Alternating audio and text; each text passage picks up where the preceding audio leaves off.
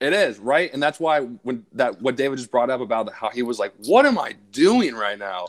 Fucking killing rats in a spaceman suit. Like, there's roaches everywhere. There's a raccoon in a dumpster. What am I doing? I was like, yeah, man, it takes something like that for you to be like, what am I doing? Am I even happy? Search for Definitely. a new set of rules. Bread is of little use to the man who has betrayed his soul. Maybe you're the protagonist in your story, but like there's a million other people. Hey, welcome back, everybody, to another episode of Paradigm. We're so excited to have you here. Can't wait to jump into this chapter titled The Impossible Task. The Impossible Task. This is from the book Can't Hurt Me by David Goggins. We recommend you pick it up, read along with us. We really enjoy this book, and we think you will as well. Before we get into it, make sure you subscribe to the channel, like the video, drop us some feedback in the comment section below, and follow us on all our social media platforms. All the information will be in the description below. Without waiting, let's jump into the chapter. First things first, what was your guys' favorite part and why? Let's start with David. All right. My favorite part of this chapter was him just realizing that moment where he was talking about the job he had where he was cleaning up the rodents and stuff and spraying a bunch of pesticides and that one moment where he was just like he looked at himself, he was like, what the fuck? Like just something there was like rats and then roaches, like the biggest nest he's ever seen. And then I started laughing and dying when he went to the trash can and there was a raccoon in the trash can. There was just like a shit ton of crazy things popping off where that was the moment he was like, I don't want this. And he later that night, or he didn't grab all the things he needed. He just dipped out and he went to go run. Thought that was fire. It's funny. I like that one a lot too. That's like probably one of my favorite arcs in this chapter. Yeah, that was a really, really good part. All right, John, what was your favorite part? I just have like a particular line that I like because it kind of just resonates with the same arc that Dave was talking about. But he goes, they say there's always a light at the end of the tunnel, but not once your eyes adjust to the darkness. And that's what happened to me. I was numb to life.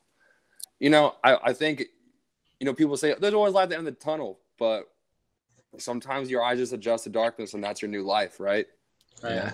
And I thought that just really resonated maybe with previous in my life or not, just resonate with other people, but I could feel the pain in that line, Oh yeah. It's hard to recognize too.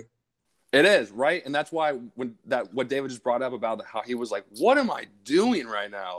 Fucking killing rats in a spaceman suit. Like there's roaches everywhere. There's a raccoon in a dumpster. What am I doing? I was like, yeah, man, it takes something like that for you to be like, what am I doing? Am I even happy? Definitely. All right, Devin, what was your favorite part? It was the one that David mentioned the story. But I think my favorite part is when it was short. It was very brief where he talks about leaving his wife, where his wife gave him that ultimatum. Not just in relationship wise, but I think in life we're dealt hands that we don't want to deal. And so we stick with what we know best or what we can predict tomorrow will look like. Instead of taking that ultimatum, instead of taking that like leap of faith, because I think that's why a lot of us don't change. A lot of us stay in our path, our lane, our comfort zone is because we know what's happening tomorrow. We know if we can predict the next 7 days, okay, I feel safe, I feel secure. Right. This man lost 300 or 100 pounds and then had a family and everything already and decided to up and like follow his dreams at, whatever age he was.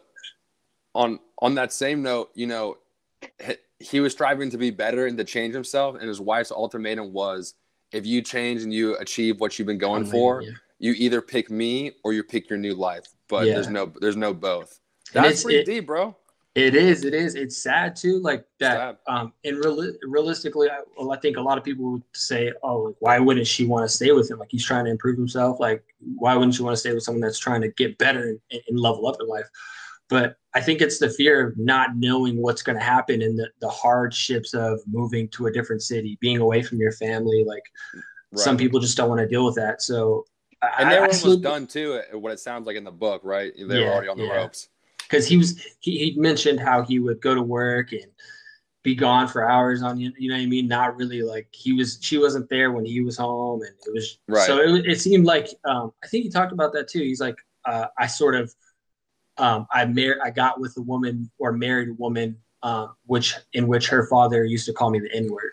That's crazy. That should tell you a lot about the person I was. You know what I thought mean? that, I was like, whoa, that was a heavy line. And then he even mentioned how her father apologized and how things were turning around, but it was still that ultimatum that was like, yeah, I passed the test. I'm not going to throw this away. You know what I mean? I worked months and months on end to achieve this. So that was a great. Dude, I didn't even think that was like humanly possible. Some of the things he was saying, the transformation. I was like, how fast he lost weight. Crazy. And he passed the test that he like basically copied from, you know what I mean, to get to where like he really put in some mental and physical power. There's something I want to share later, but you know, everyone learns differently, and you know, he's proof of it, right? Being a teacher now, I'm like interacting with these kids, and I have a file, like a stack of paper, like all these kids that have like disabilities or whatever. Mm-hmm. And some of them are like my best kids. Like they're super smart. So it's just like whatever. Maybe they're just not smart at taking a test, but they're like intelligent, you know. Mm-hmm. So, but we'll keep it rolling. Definitely. So, for my favorite part, it was, you know, I really liked the entire chapter book. There was one quote that really stood out to me, and I think a lot of people would benefit from hearing it. And it comes from page 95. It said, "I had to flip it and convince myself that all of the self-doubt and anxiety was confirmation that I was no longer living an aimless life." And that really resonated with me because, you know, jumping into a graduate program now, I think many of the students, if not all of them, feel a sense of imposter syndrome as such of, hey, like, maybe I shouldn't be here, or maybe I should be doing something else, or the people that I see that are graduate students or my faculty members or professors are at this level and I'm not even registering it. So there's a sense of self-doubt and anxiety and depression that you might get with that. And it's, instead of kind of falling into that, recognizing and understanding that this is a confirmation that you're no longer living an aimless life, or that you're doing something better for yourself. It's really good to wrap your head around that, because some people will succumb to that and fall back into the normal life of doing the motions. And some people feel that and use it as a confirmation and a challenge. Mm-hmm. And so I thought that was a really big part for me that really resonated with me. So I highlighted that, boxed it, starred it. And I think you should take that information and apply it to your life. Definitely. I like the way you put that, Jay, because that connected. When I read that, I didn't take it as that. But the way you just laid it out, I was like, because whenever I am feeling the imposter syndrome, I'm normally doing something that I feel uncomfortable with, right? That I don't feel like I belong doing it. And why do I feel uncomfortable? Because I'm trying something new, because I'm trying to go outside of the boundary of what's comfortable. Right. So and this kind of brings us back to the habits of 7 Habits of Highly Effective People. You know, he talks about, when you want to make a change, expect resisting forces, right? True. And whether it's from other people, whether it's from your own brain, and a lot of the things that David Goggins says, like, I've been actually running recently and listening I love that. This book got people running. Listening to his videos, he says that whenever he wanted to do something, your brain is your worst enemy, because it knows exactly when you're your weakest. It's going to show up when you're not going to show up. It's going to be there when you don't want it to be there, in the worst possible manner. And so it just reminded me of that. It's like your brain is used to a certain amount of order, but you have to toggle that line between chaos and order to achieve growth. Yeah. So interesting.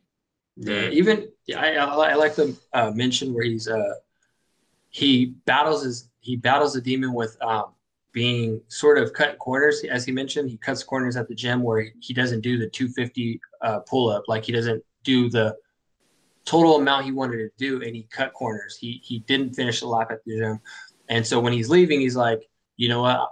In an hour, I'm going to head back to the gym, and I'm going to punish myself for not finishing those reps and do even more.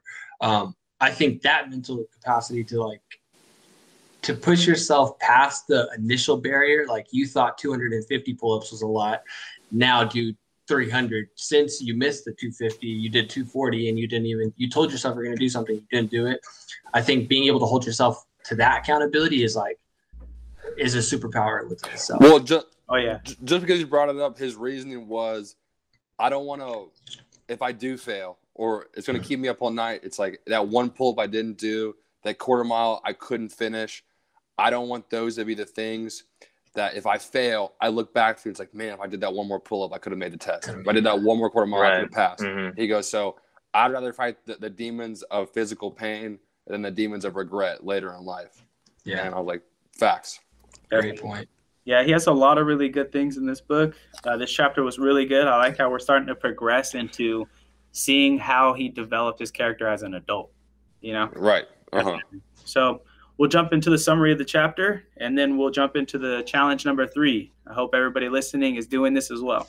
So this chapter begins with David after high school. He had become an exterminator working graveyard shifts for Ecolab.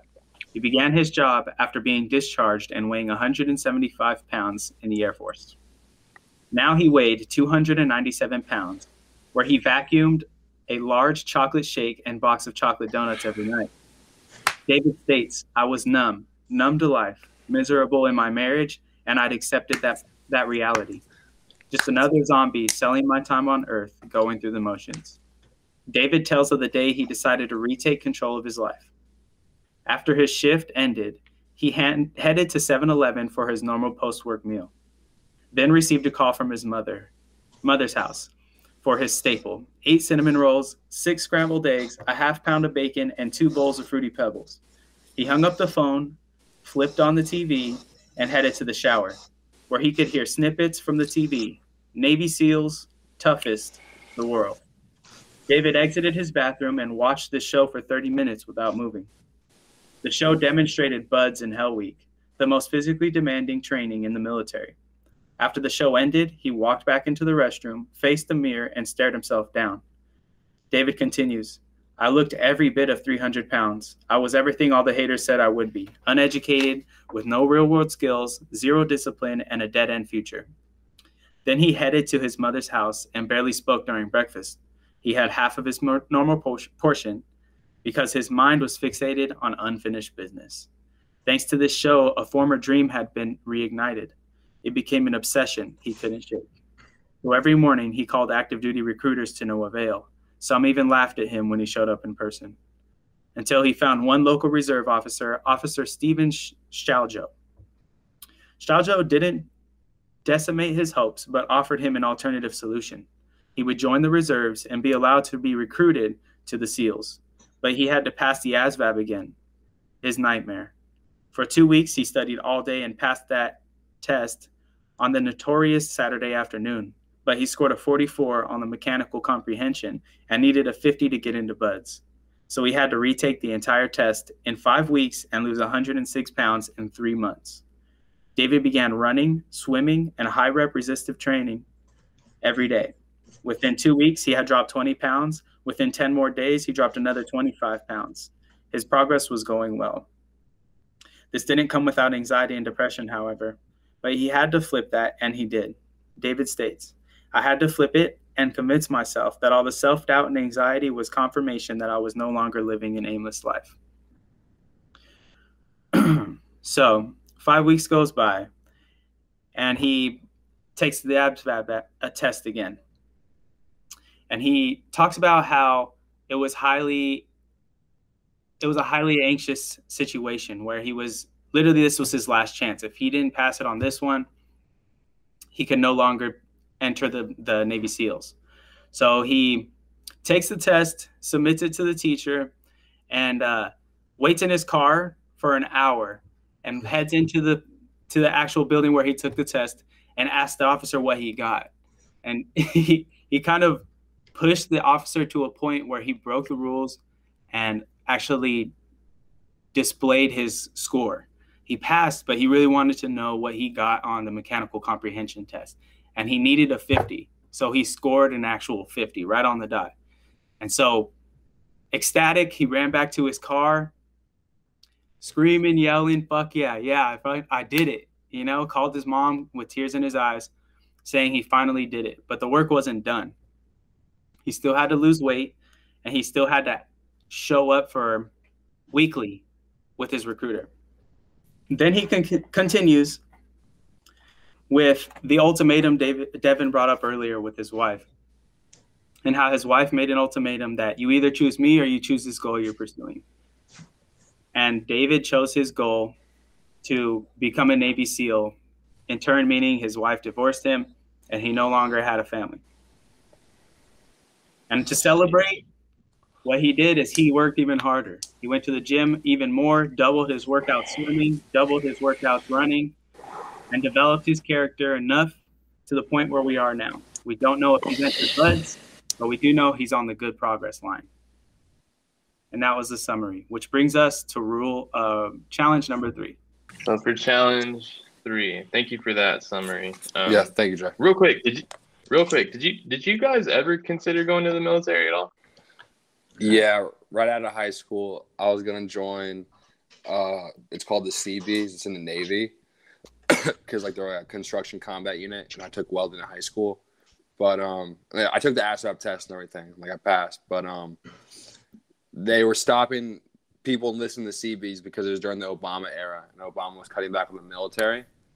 And they offered me to be part of the engineer program of the Navy, and I was like, nah. I was like 18, like nah, don't want to do that. Would have been great for me actually, but I was young and dumb, full of you know what. So I didn't. I went to welding school in Jacksonville, but yeah, I was going to join. Yeah, this is something I'm still actually considering. I want to be able to provide college for my kids, and the ways to do that is become a professor or join the military. And you know, I'm blessed enough where my dad was in the military, and it taught me a lot. And so I actually get free school through the actual college fee waiver program in the veteran service offices. So these are things I'm still actually contemplating because I want to provide college for my kids if that's what they want. Dude, professor thing, bro. You don't want to be in Kabul right now. You know what I'm saying? Like you join the reserves or join anything, you're going straight to Kabul and you're going to go into 20 years in Iraq. So yeah, yep. Let's not do that. I'd rather see you. Damn, John. It's true. We abandoned our 20 soldiers just got killed this week because they were abandoned by our President Biden. So whatever. Yeah. Who are you, Jeff? I actually forget the question. It's a challenge. I was just asking if you had considered going to the military. Nah, because I always viewed it as like honestly I wasn't educated enough for the benefits behind going to the military, because I think that's why a lot of people go. But I also knew people that were going just because like a toughness, you know what I mean? Like I'm a soldier, like, and then, but I could never see myself in that sort of position where I'm like fighting for the country. Yeah. So it never crossed my mind. It really never. I think it just gives people purpose. Like all definitely. my peers were going to college, and it's like, what am I doing? Yeah. You know? Yeah. I think it's that sense of value. Like you feel like you fit in. It's like, maybe I'll just go to the military if college is my thing. But the welding gave me a purpose, you know? Welding gave me a career. Nice. So it's all good. Well, nice. So moving on to challenge 3. I'll go ahead and hop into that. So David Goggins on challenge 3 after this chapter, he starts it off by saying, the first step on the journey toward a calloused mind is stepping outside your comfort zone on a regular basis. Dig out your journal again and write down all the things you don't like to do or that make you uncomfortable, especially those things you know are good for you. Now go do one of them, and then go do it again. In the coming pages, I'll be asking you to mirror what you just read to some degree, but there is no need for you to find your own impossible task and achieve it on the fast track. This is not about changing your life instantly. It's about moving the needle bit by bit and making those changes sustainable. That means digging down to the micro level and doing something that sucks every day. Even if it's as simple as making your bed, doing the dishes, ironing your clothes, or getting up before dawn and running 2 miles each day. Once that becomes comfortable, take it to 5, then 10 miles. If you have already do all those things, find something that you aren't doing. We all have areas in our lives we either ignore or can improve upon. Find yours. We often choose to focus on our strengths rather than our weaknesses. Use this time to make your weaknesses your strengths. I really like that. Doing things, even small things that make you feel uncomfortable, will help you make you strong. The more often you get uncomfortable, the stronger you'll become. And soon you'll develop a more productive, can-do dialogue with yourself in stressful situations. So that's pretty much the challenge. And then he says, take a photo of yourself, take a video of yourself, and then use the hashtags that are in the book that he describes. I can't hurt me, impossible task, discomfort zone. So, so what do you guys, what are some things that you guys want to start doing that make you feel uncomfortable, or possibly that you should be doing and it's good for you, and it's something you want to work on according to this challenge? Definitely. And to reiterate, this is on page 101. It says, dig out your journal again and write down all the things you do not like to do or that make you uncomfortable, especially those things you know are good for you. So the way we're going to break this down is we're going to discuss that question, why we don't like them or they make us uncomfortable, and why we need to do them. So who would like to start? I'll start, since we already discussed it a little bit. I think waking up early has definitely been a part of my life for at least a good year now, just due to trading and that whole thing that I want to pursue outside of reading and what we do here. But I'm up early, not as early as I should be, but I think to push myself and to really make myself uncomfortable is to push myself to wake up around 5 a.m. Pacific Standard Time, California time, or 4:30, because I think that gives me enough time to go for a run, get an exercise in. I don't have to hit the gym later on in the day and try and fit everything else in after the gym or before the gym. So if I can either work out at home, go for a mile run, make it back, I have the gym, and I can still look at the charts and trade and do all the stuff outside of that according to the challenge. But another small thing would be, I was just thinking about this. Maybe being, for me, what would make me uncomfortable is being more of a helping hand to my older brother, because we are going through like a little hardship right now and he's figuring stuff out. But I think showing him steps on how I'm trying to harden my mind, or how I'm trying to turn my weaknesses into strength, whatever, we can sit down and discuss that just individually between me and him. But I think showing him the possibilities that we can achieve just in ourselves, he might not be able to identify that within himself. Maybe he needs someone to sit down and help him. And once we get to that point, we identify something, then I take that uncomfortable helping hand, which I usually don't. I'm not often a helping hand to people, but I think that will get me out of my comfort zone, is like, be a guide, be a light to people, or be a light to your brother, and walk him through the steps that you did. If he wants to, if he doesn't want to, then that's fine, but at least get him comfortable. You know what I mean? Dive into something that you're not really used to. Nice. Follow-up question for you guys. Currently, what time are you waking up? 7:30. 7:30. So you say you want to wake up at 4:30, correct? Mm-hmm. So one of the questions we have written down is, why don't you currently like doing it? And I think a lot of people can identify with it, but hearing it would be good. I think we're pushed into idolizing staying up late. Even from when we were a child, staying up late was almost like a cool thing to do. Our parents told us not to do it. And I think that kind of taught us a habit that, in a sense, getting older is actually a bad trait to have, because usually work and things are open in the morning, early times, and understanding time change. New York, for us, is 3 hours ahead of us. So realistically, if you're waking up at 7 o'clock, it's already 10 o'clock in New York. So the world started without you. You're already a little bit behind. The main reason why I want to start implementing it is discipline, purely discipline.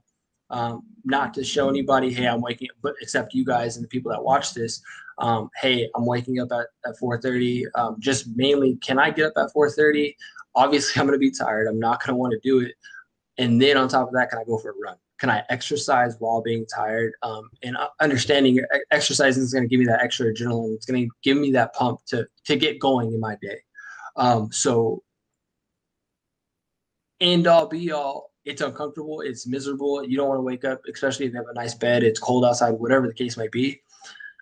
Look at the positives, right? You get up earlier than everybody else. All your friends are probably sleeping. Your family's probably sleeping. You can get your day started. If you have little things, for me, the gym is a big thing. Or think of it as in it's a little thing compared to like, is it an obligation? It's not an obligation, but I do like to get it in at least 4 times a week. If I can throw that in when I wake up, as soon as I wake up, then I don't have to worry about it later in the day. So try to mitigate all your small little tasks in the morning to where when you go to work, when you go to make your daily job or somewhere where you work your 8 hours, at least you have the rest of the day to yourself, or you can do it to other, like expedite. Maybe you're working on a video project and you got some done in the morning and you're going to get finished the rest of tonight. You know what I mean? So it gives you extra time in your day. Yeah, definitely. So what steps are you going to take towards achieving this? Go to bed early, number one. Definitely going to bed early. What time is that? At least before 10, because if I'm waking up at 7, I've been going to bed at least like 11:30, 11 o'clock, and I can wake up at 7, but it is hard. So I would say at least earlier before 10, latest 10 o'clock. Okay. And then just keeping my diet well, you know what I mean? Not eating junk food, not like going crazy, because that's a big part of like my personal diet. Like is when I start to eat like crap, it's really hard to function throughout my day. So I think just staying up with that and staying up with my goals and tasks and stuff, and just being mentally on my stuff. But it's mainly just a sleep habit, continue my sleep habit, but maybe move it forward a little bit. Awesome. I know you can do it, man. Yeah. Can't wait to hear about it in a week. Yeah, no. I'll definitely let you guys know where it's going. But I think the waking up part is going to be easiest at the running. It's like getting up and like going for a run is probably going to be the hardest part. Yeah, man. Once you start running, where it'll get easier. Definitely. Yeah. All right. Who would like to go next? I'll go next. So my thing is sort of on the same wavelength as Devin's. I was actually just talking to one of my friends 2 days ago who's a real estate agent. His name is Johnny, and he was looking up, he was sort of inspiring me too to really just wake up early, because he wakes up at 4:30, hits the gym, and he's just put it in plain simple terms, bro. If you're waking up at that time to get your workout in, mostly everybody is still asleep. You're out there getting it before anybody else. And when he said that, I think it really put it into perspective. Like, if that's where I want to go and that's who I want to be, like that version of myself, I think is the best version of David. I think that involves waking up early. Maybe some days I don't work out as soon as I wake up, but at least I'm up and I'm working. And at least I'm up, and the first thing I do is I start running to sort of wake myself up. I think that would be a great thing for myself. And I know I could do it. It's going to be a challenge for sure, but it is possible. We're not reinventing the wheel. Other great people have done it. I think we can do it. Another one for me is, I'll just say it, man, flossing twice a day. It's super, like, I don't know. I used to be pretty good about flossing like once a day, you know what I'm saying? But I don't know. Maybe it makes me feel uncomfortable because I'm like, I gotta get a thing. I gotta do every tooth. I gotta like blah, blah, blah. But realistically, I know it's good for me. I just need to take the time to do it and stop being a bitch about it. And bro, it's my teeth, Gotta do it. Yeah. So I think there's a lot of benefits of just little things that we overlook for ourselves. It's important for our health, and it is discipline, even though it is a small thing. It could be like washing the dishes to somebody, or making their bed. I started making my bed every day. I think like at the beginning of the year, and even that was so weird to me because I never used to do that as a kid, and now I can't. It makes me annoyed that my bed's not made when I'm working or whatnot. So definitely. Yeah. All right, couple follow-up questions for you. So I'm going to focus on waking up early. So currently, why does it make you uncomfortable, or why do you not like waking up early, or why do you not do it? Because I have a hard time sleeping. I've always had a hard time sleeping since I was a kid. I just I don't know. When I get in this zone where my body's ready to go to sleep, I kind of get this weird panicky vibe. I'm not sure why. I was like freaking out about it when I was like in high school one time and had to go get blood work, and they just said it's anxiety or whatever. And I think that still lingers on with me as I got older. The only thing that's really mitigated that is going to the gym.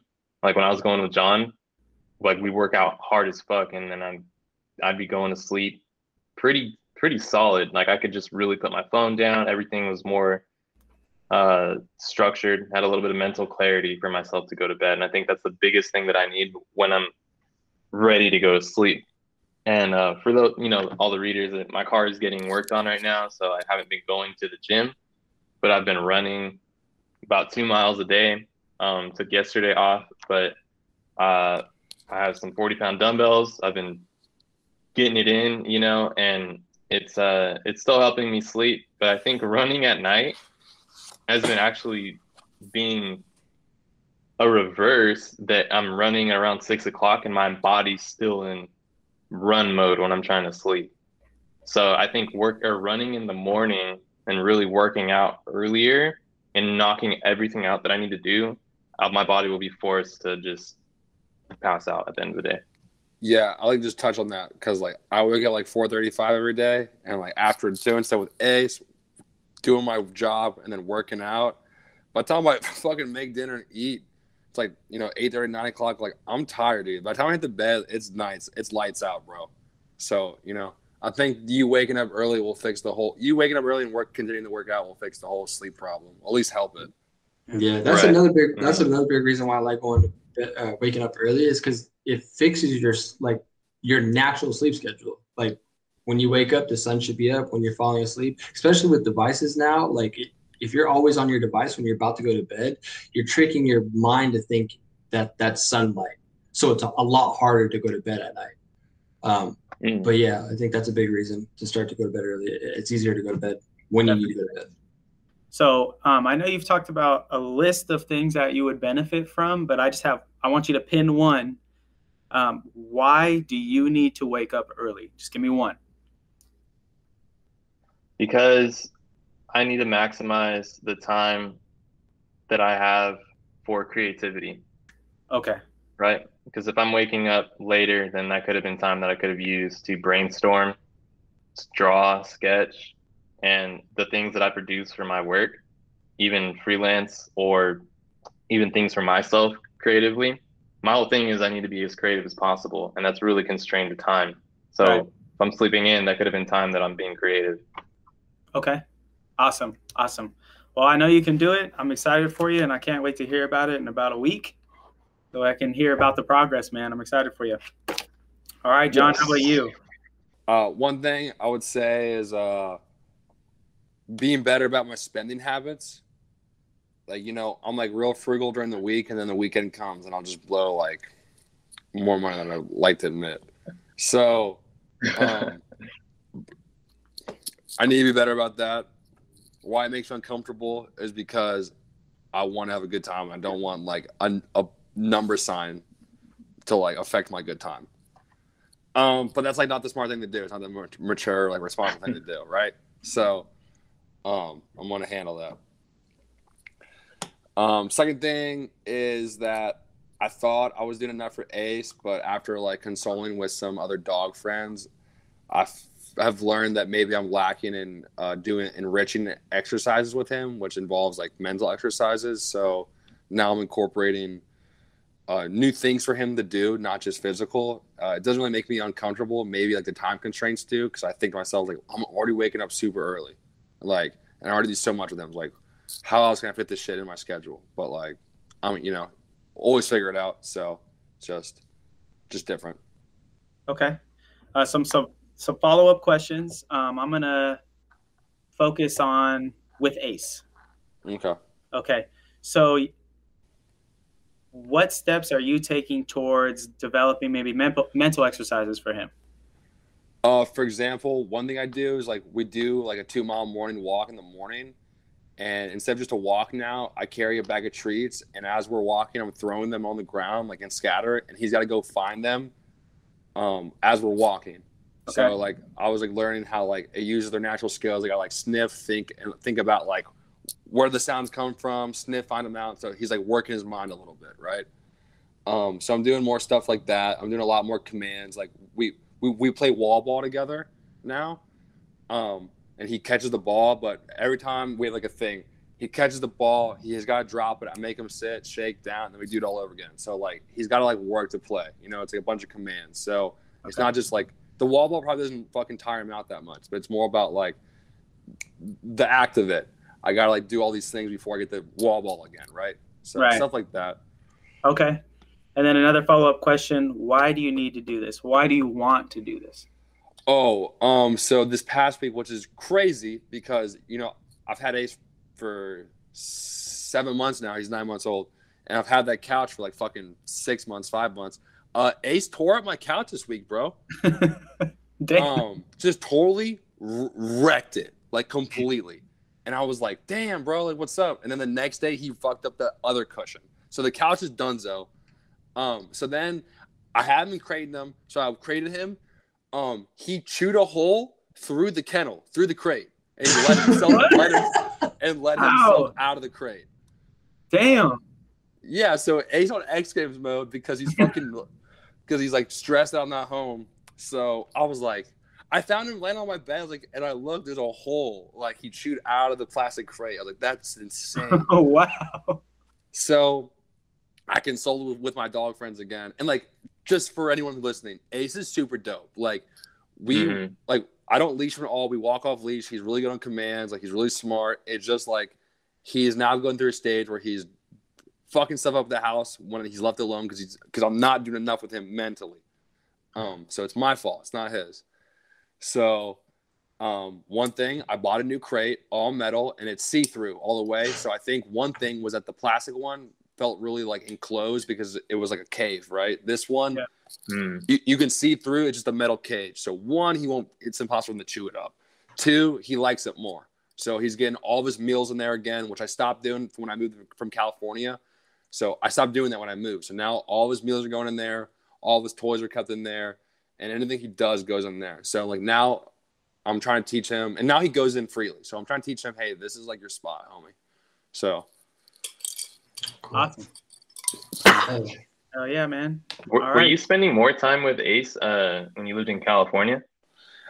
I think it was one, I could always come home for lunch, but two, I think what fucked it up. I think two, what fucked it up is that I hadn't been working for like 2.5 months up until I started school. We had spent all this time together. Then after that, me and Jay and Ace went on a 12-day adventure where we spent every day together. And then from there, I wasn't working at my parents' house. We spent every day together. And then all of a sudden, it was like, okay, I'm going to go to work for 7 hours. See you later, baby. He's like, whoa. Why aren't we fucking chilling 24/7 like we were? You know, like even when I go to my friend's house, I'd bring Ace with me. So he's just like, I think he's just like, what's going on, dude? You know? Yeah. Yeah. Just like confused. Oh yeah, definitely. Big change in actions every day, huh? Yeah. So that's what I'm working on. Alrighty. So I'll jump into mine. I have a list of things, but I'll jump into one. My current answer to challenge 3 would be reading scientific literature. For the people that are in the STEM field, I don't know how it is in the art field. I'd like to hear about that, David. But you are required to read scientific literature, meaning these papers can range from 6 pages all the way up to unlimited, 300 pages of information that's related to one subject. These typically are jargon laden. They are intimidating, and they're not a great time if you're not really up to par scientifically. If you're not a doctorate degree, or you don't have a master's degree in this field of study yet or something. Right. And so I actually have meetings weekly with a couple of professors, but I had one on Friday with Dr. Pluhar. and we discussed a paper that maybe I understood like 20% of it. And, we had our meeting and I felt a little insecure about, hey, like I'm supposed to discuss these figures. I don't really quite understand these figures, this whole paper in general. And, it was really good to hear, because at the end of our meeting, he was like, if you feel like you don't understand all of this, that means you're in the right place. I mean, you're only supposed to understand 20 to 25% of this. And when you graduate with your master's degree, you'll know when you're ready when you understand 70% of it. Not even 100%. And so it really was reassuring, like, oh, okay, I am okay where I'm at. I'm not supposed to fully understand this. I'm just really supposed to put the effort in to try to. So why I don't like to read them, I have a list of it, but these pieces of literature are extremely intimidating. Like I said, you have to kind of be up to par on the subject. Followed up with, they're like opening Pandora's box. I don't know if you experience this, David, but you read one. In order to understand the one, you have to read 3 or 4 more papers, maybe like unlimited amount of papers to understand this one paper to finally put the picture together.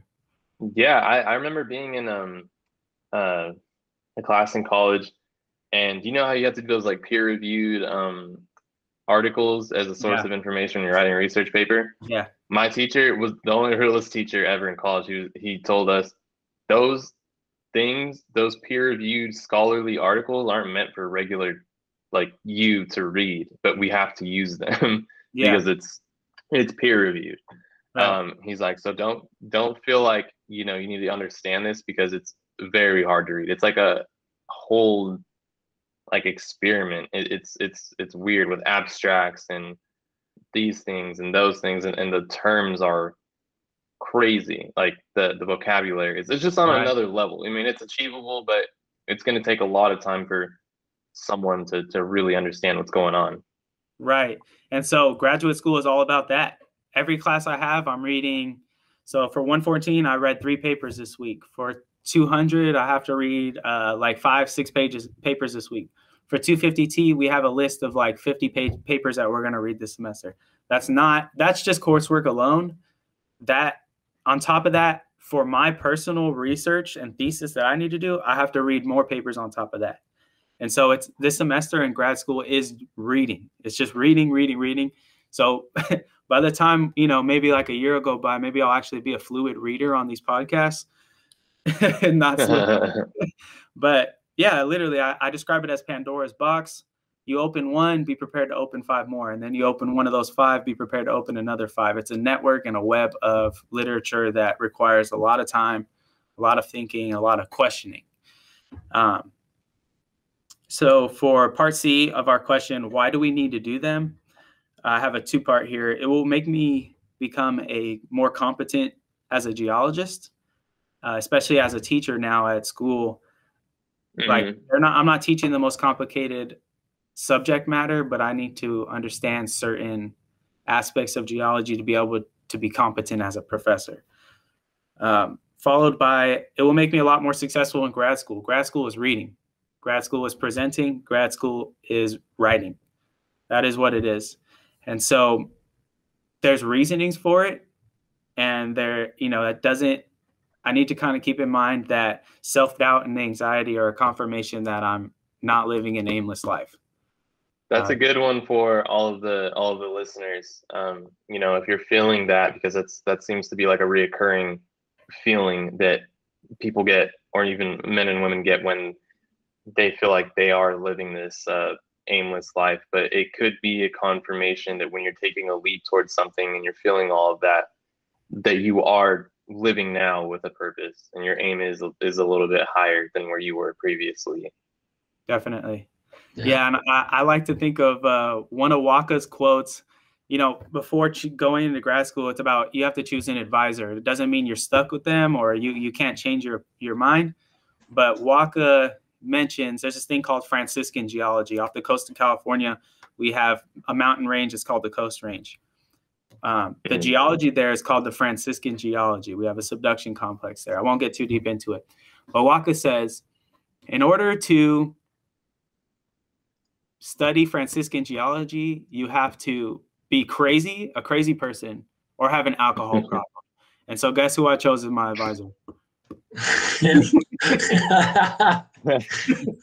Yeah, I was like, that's the most intimidating. I'm going to choose that one. So now I'm living with the result, and it's really going to push me to develop character. And I can't wait for everybody here on the podcast to meet Waka. He's quite the character and a very big inspiration to me. Yeah, great guy. Oh, I'm stoked. Hell yeah. So with that, we'll wrap it up.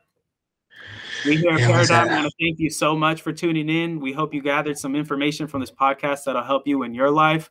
I'm here with Devin, David, John. We hope you're better than you were last week. Before you go, make sure you get the book Can't Hurt Me by David Goggins. We highly recommend it. Subscribe to the channel. We hope to see you guys here weekly. Like the video. Leave us some feedback. We love hearing from you guys, and follow us on all our social media platforms. All the information will be in the description below. Peace, and check Maybe you're the protagonist in your story, but like there's a million other people.